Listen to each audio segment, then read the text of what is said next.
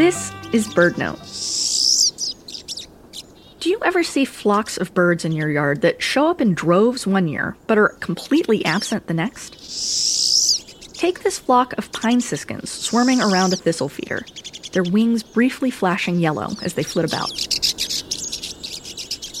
Rather than adopting the common north and south itinerary you might associate with migrating songbirds, these siskins take a more nomadic approach. Their movements depend on the availability of food and habitat. It's called eruptive migration. In years when conifer seeds are scarce in the boreal forests of Canada, pine siskins might hang around in lower latitudes, say Southern California or Tennessee. The location and timing of these eruptions change from year to year.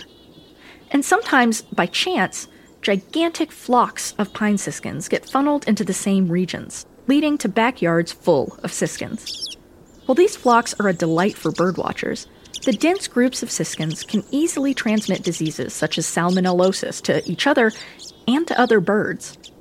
It's a good reminder to keep bird feeders clean for our feathered visitors that can't always social distance when diseases spread.